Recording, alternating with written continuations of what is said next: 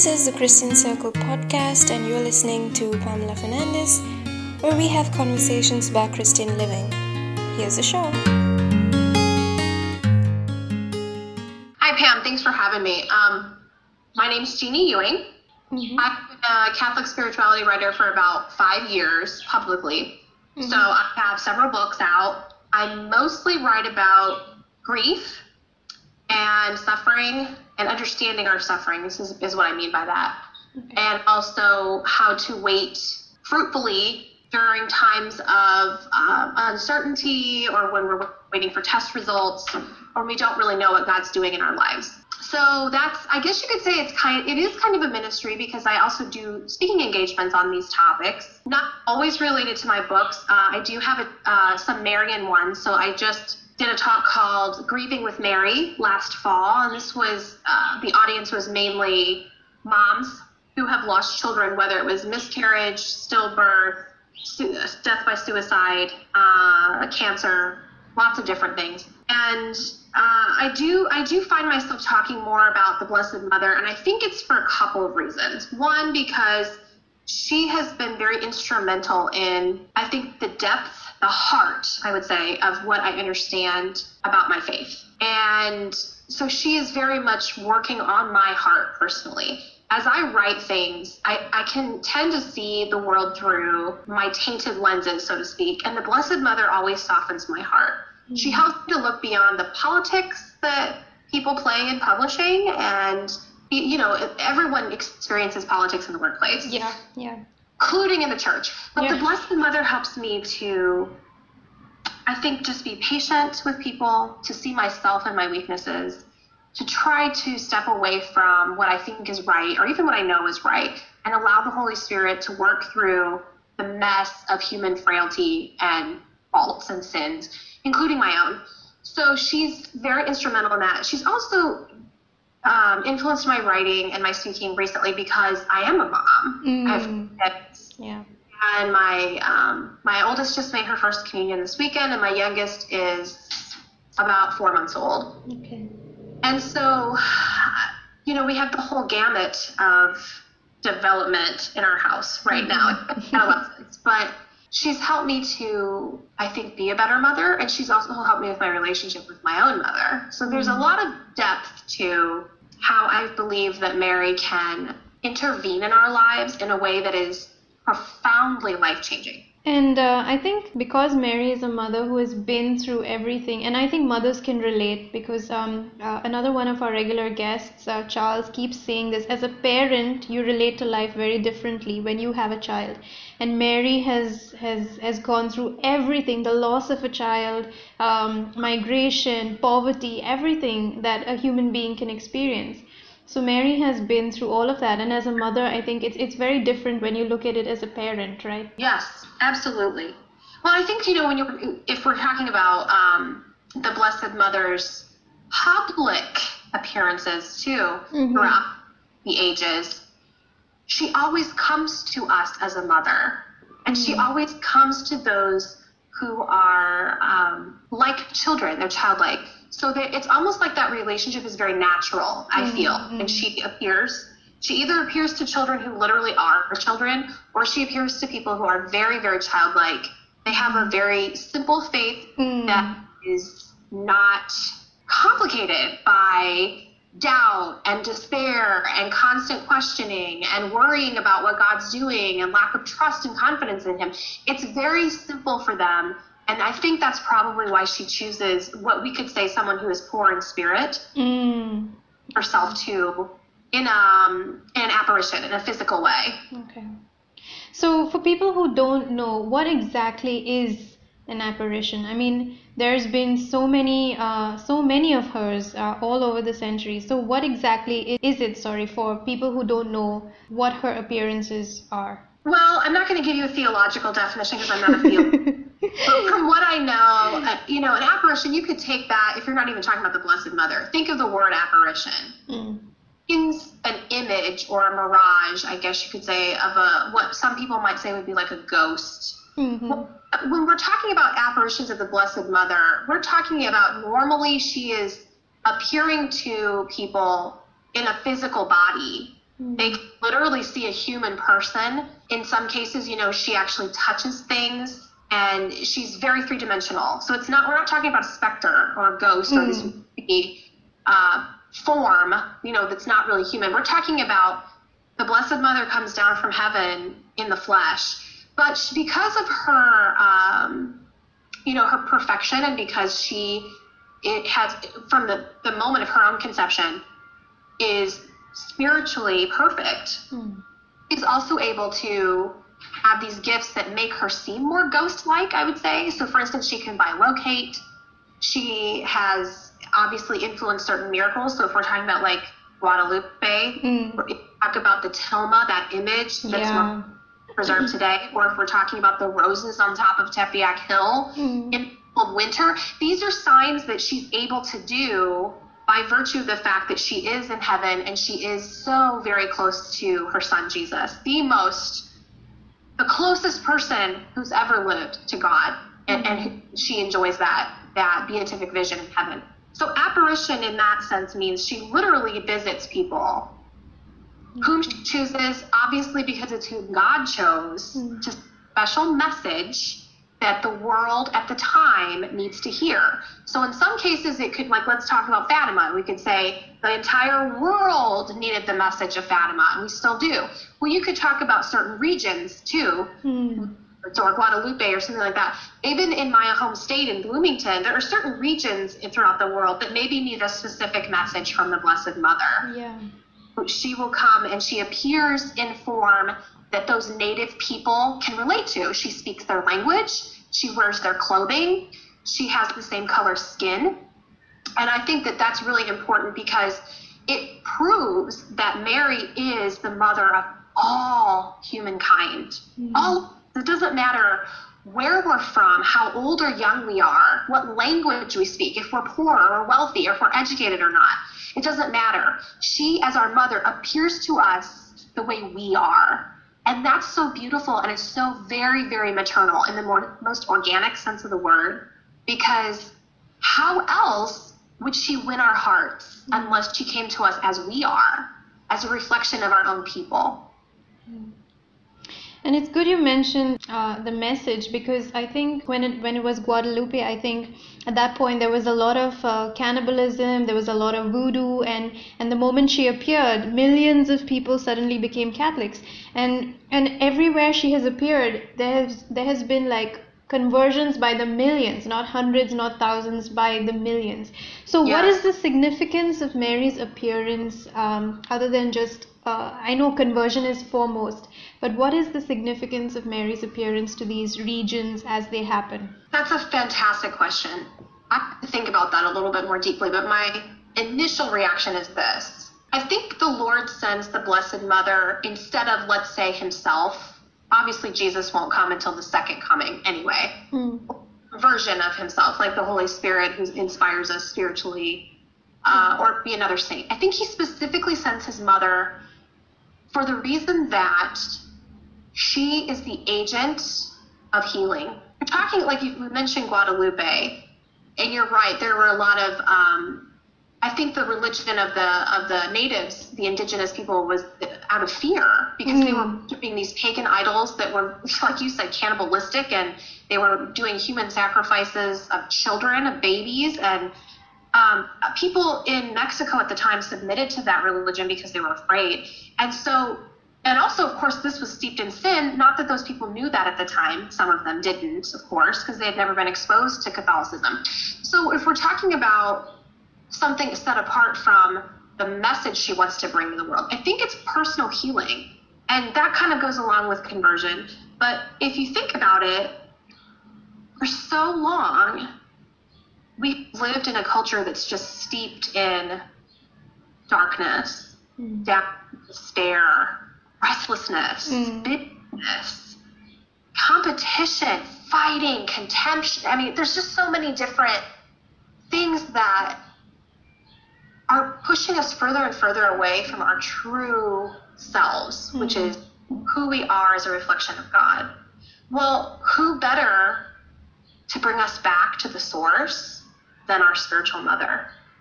I think God sends her because people listen to her. They're not going to listen to their mom. She's, if you think about the places that she has appeared, she's very clear in her purpose or her intention, but yet gentle. And that's what we want our mothers to be, right? Yeah. We want a mom to give us the truth, but yet do it in a way that's not harsh, that will obviously leave us with no choice but to kind of melt in her embrace, because that's what love does.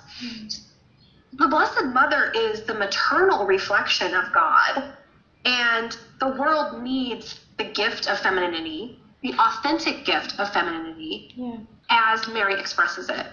She is the heart of the church, the heart of the suffering people who have had their hearts broken open or torn open by war and poverty and all of these struggles that leave us just completely empty and exhausted. She heals the heart. So I don't know if that answers your question completely, but that's kind of my initial thought about that. Okay. So it's pretty good. I mean, it does mean that she has a purpose. I mean, wherever she has appeared has brought about significant change to the communities. So I know there's a long list. You have various blog posts which mention a detailed list, and I'm going to put a link for all the people who want to see, because Mary has appeared throughout the centuries multiple times. But what are the most significant and recognized apparitions that have really changed the face of humanity? Like we talked a lot about Guadalupe. Of course, people have heard of Our Lady of Guadalupe. Our Lady of Lourdes is another popular one. Lady of Fatima is another well-known one, specifically because a couple of years ago was the centenary, 100th anniversary of the apparitions. A lot of people don't know some lesser-known ones, right? Like Saint Catherine Labouré. The image of the miraculous medal directly from the Blessed Mother. A lot of saints, in fact, received apparitions of the Blessed Mother.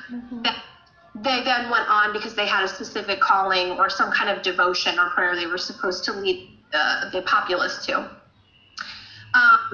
So I'm just scrolling through what I wrote. There are quite a few in France. And I really like. There are a couple of them that really are personal to me. So my family and my husband's family, we are very, very Irish. I'm mostly German and a little bit. I'm European, like a mixture, right? My almost 100% Irish, Scotch Irish. So Our Lady of Knock, very, very special devotion or apparition that we in our family love. My parents have gone to Ireland several years, and they always go to the shrine of Our Lady of Knock. What was her message at Knock? So, a lot of people, when they think of the Irish people from 100 or 150 years ago, they think of poverty, which is true. So during the Great Irish Famine, countless people were unemployed, homeless, starving, and there were a group of faithful men and women and children who would attend this small parish church, and the Blessed Mother appeared to them, but alongside St. Joseph, St. John the Evangelist as well. The way that this group of people described her, she was hovering a little bit above the ground, dressed in a white cloak, and she had a golden crown that was lit up. And she looked like she was very intensely praying with her hands folded and her head bowed. And so the people who were witnessing this apparition decided to just naturally join her in prayer. And see, that's another thing, is most people who receive apparitions, it's like they just are drawn to pray the rosary. They say, in Lourdes, that's what she did. She didn't even know who the lady was in the little grotto area of this dump, right? But she was like, I guess I'll get my rosary out and pray. So that's what these people in Knock did.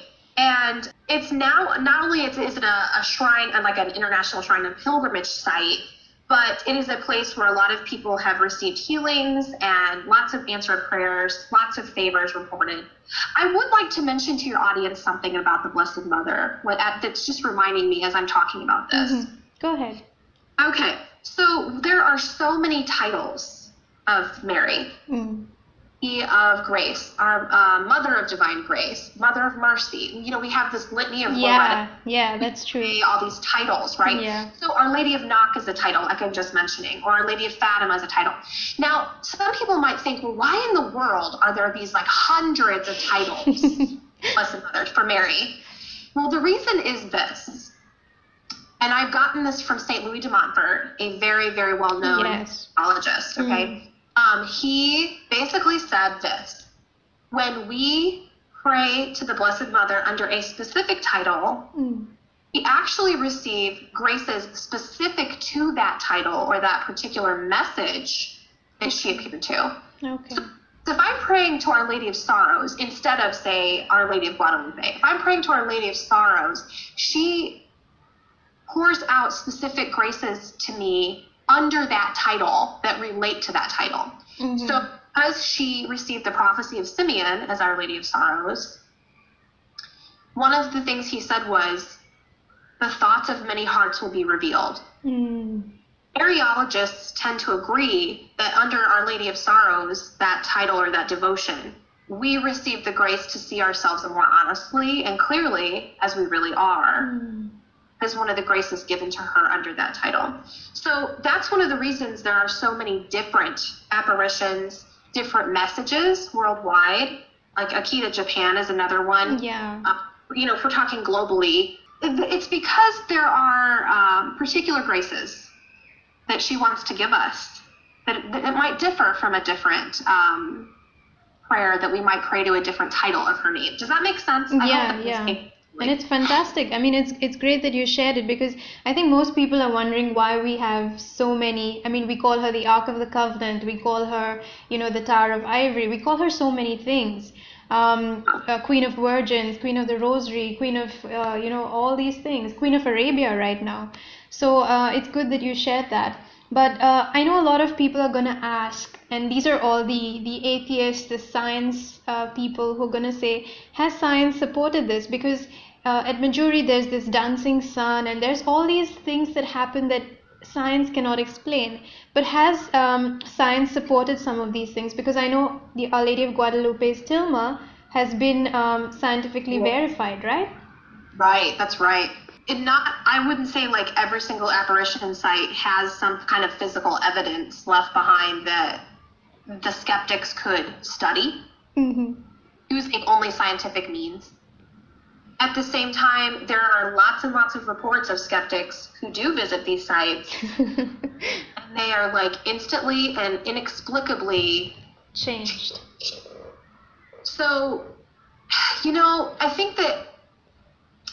think that skepticism is healthy to a degree. It's important for us to ask questions. There are so many questions that don't have answers in this world. I think that a lot of atheists are atheists because they say, well, how could there be a benevolent God if there's so much evil and suffering in the world? All the time, because of the nature of what I write about, grief and suffering and all of that. And my answer is this. First of all, God did not create suffering or evil. That is not his intention. That was because of the fall of the angels and then eventually Adam and Eve, which of course I know atheists will rip that apart. But if you want to skip all of that theological discussion and go to the fact that we all know, we can all agree, skeptics and believers alike, that suffering does exist, it is here, and evil does happen. Well, why? Why does God allow it? Well, because he loves us. Love does not force a person to choose what's right and to always do what the lover wants him or her to do. It means that we always have the freedom to make our own decisions. Sometimes that has, to our detriment or to the detriment of other people or even full societies. If we're talking about horrible wars, we can certainly see evil, the hand of evil in that. But at the same time, if you want to look at these places like that are very war-torn and poverty-stricken, so there's a lot of suffering. A lot of faith that grows from that, from the ground root, from the grassroots effort, I would say, of the people who say, I have nothing. Everything was taken from me except my dignity. Oh, that is why I believe that there is a God, because I saw him in the midst of this horrible experience or Right now I'm thinking of like concentration camps or something. Okay. Is there physical evidence at every single site of an apparition? No. But at the same time, any healthy skeptic who really is a true skeptic has to accept the fact that there are always going to be questions that will never be answered on the earth because there's too much mystery. There's too much vastness. Even if people, even like a pure scientist can look at the world on a macrocosmic or a microcosmic level, and they're never going to exhaust every single question they have. It's not possible. Yeah. So I think all of us have to just agree that there are questions that don't have answers. There are mysteries in life. We can still seek, but as long as we're seeking truth, we will find God. We will find truth. That's good, yeah. And what about the risk of ignoring these apparitions? Because I believe, and there are so many apparitions that the church hasn't really confirmed because they're still studying them, like the one in Rwanda. And I believe I think it was Emmanuel Ebigaza who wrote her book Left to Tell. And she said that Mary appeared in Rwanda warning people that the genocide was going to happen, and it was ignored, and then millions of people died. So what are the risks of ignoring these apparitions, these messages to specific people in various regions? Well, you just said one of them, and that's true for, I think of the message of Fatima. Well, and then there's Medjugorje, which is still partially under investigation too. So these messages, sometimes they do have warnings wrapped in them, and I think the Blessed Mother's clear about what will happen if people don't pay heed. By making, whatever that is, making more fasting and more prayer, like the message of Medjugorje, penance, more penance, or praying the rosary specifically, like Fatima. So let's say for someone like me, I live in, small Midwestern town, and there's really no particular urgency going on nothing politically going on. I'm not in the middle of war or poverty, or there's nothing specifically devastating or urgent in my immediate environment. So why would I pay attention to these messages? Yeah. So they might say, right? Yeah. Well, because there's a couple of reasons. One is that I am a part of the whole body of Christ. Yeah. I am one member. So I might be the finger, and somebody else might be the thumb, and somebody else might be the eye, if we're talking about a whole body, right, from Corinthians. Yeah. And if I, as that particular member who has a specific calling, who has specific gifts and charisms, if I am not using them, if I'm not being obedient to that call the way God's asking me to, then that means the whole body suffers. And that means that my prayers, that God might carry those graces from that prayer or that sacrifice or that penance or reparation. He might carry those graces to a third world country that I'll never visit in this life. But if I'm not being obedient to that, and I'm not making that effort to join my efforts in prayer with those who are suffering, then we see the devastating effects of that. We see it all the time now anyway. Yeah. Most people say they're too busy to pray, or they might say something like, "Well, the rosary's boring," or I've heard lots of different excuses. But the truth is, okay, it's a discipline. Prayer is a discipline. It's a high discipline. Yes. It requires an act of the will, which I might in this moment not, quote, feel like praying, but I act of the will, in my intellect, in my mind, I'm saying, no, my decision is going to override the way I feel, because I know that God is asking me to do this right now. Out of love for others, out of love for maybe a particular family member who is dying, who doesn't believe in God, or maybe, for instance, my husband feels very, very, very strongly called to pray for the persecuted Christians in Pakistan. Ooh, okay. I mean, it is just like part of his mission, and he talks about it all the time. Every time we pray a family rosary, he offers up his intentions for that. Connected with some priests and laity who work in Pakistan in some of these very, very, war-torn areas. Yeah. And I just think that it's important for us all to take time to listen to what God's asking of us and even ask the question. Yeah. Asking of me, God. Yeah. And it's part of what the Blessed Mother helps us to do. When we can't very clearly hear what God's doing in our lives or what he wants of us, the Blessed Mother comes in and she makes it clear. These messages and these apparitions do. They're meant to shake us up to the core, to shake us, to awaken us so that we're not like those sleepy virgins that fell asleep when Jesus came, the bridegroom. Yeah, yeah. We're supposed to be the ones who are vigilant, watching, waiting, anticipating. And that's really what it means to be a Christian anyway. To really live the Christian walk means that we really can't be complacent or ambivalent. We have to be intentional. We have to have that zeal for love of God and love of others. And that's what the Blessed Mother helps us to do. It's good you mentioned that, because another guest on our show, I don't know if you know her, she's from Ignatian Press, she's Anita Wright, and she said the same thing. Ask, what do you want me to do? What do you want me to do? And every one of us is called to a particular purpose.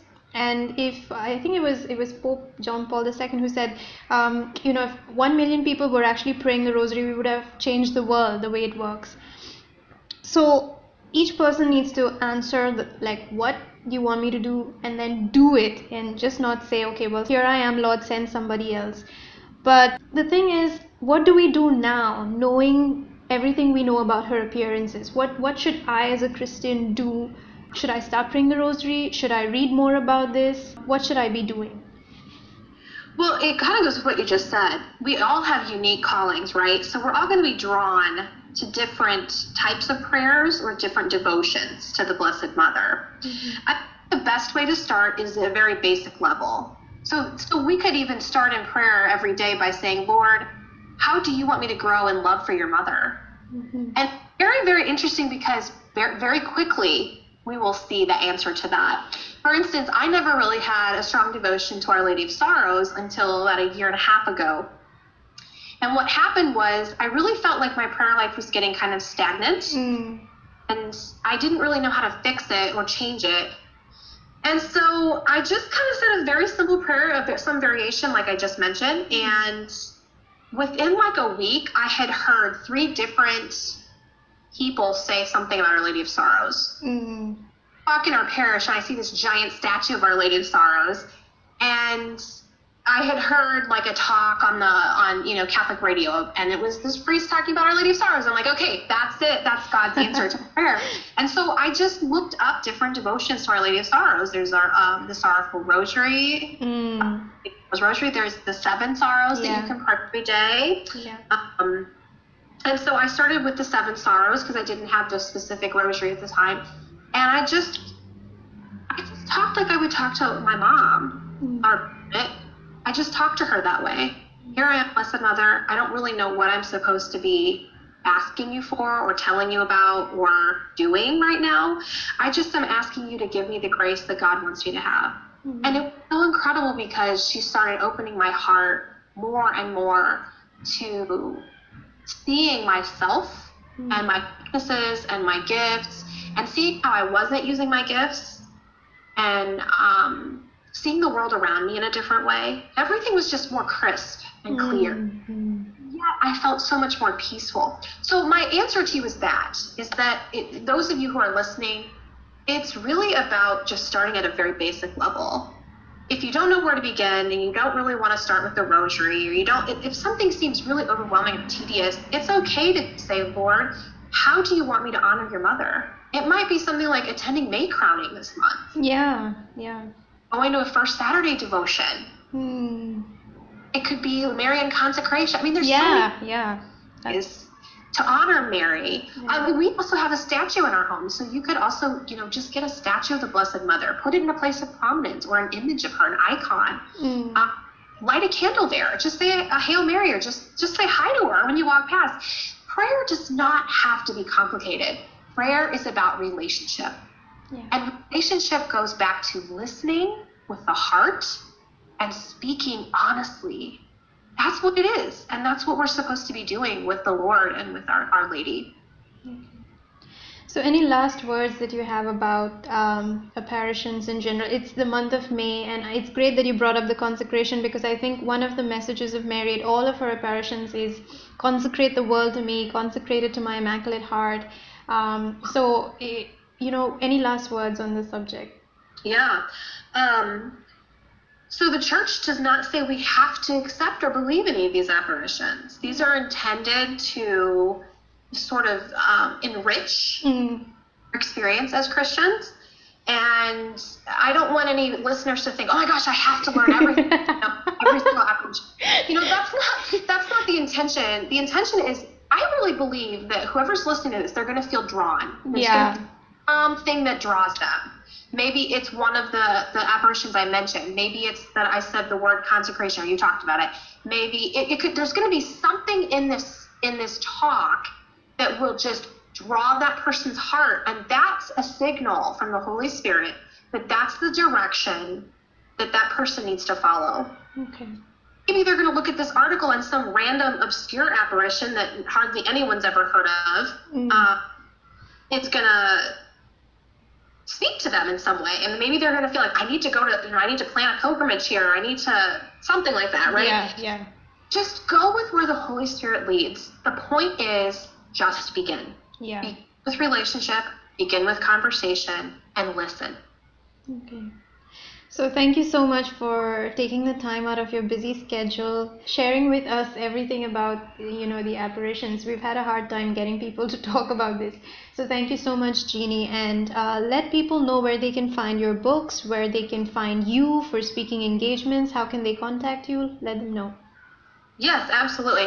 Well, thanks for having me, Pam. It was a delight to talk with you. I hope that I wasn't too rambling, I guess. No. So, and to your audience, thank you for listening. I hope that you gleaned some sort of nugget that you can take with you this month of May. You can find more about me and my work on my website, which is JeannieEwing.com, JeannieEwing.com. And I've got tabs that show like my books and speaking engagements and the topics that I do for speaking engagements, things like that. Okay, great. And are you on Twitter, Facebook? Oh, yes. I'm on Facebook and Instagram mainly, and LinkedIn.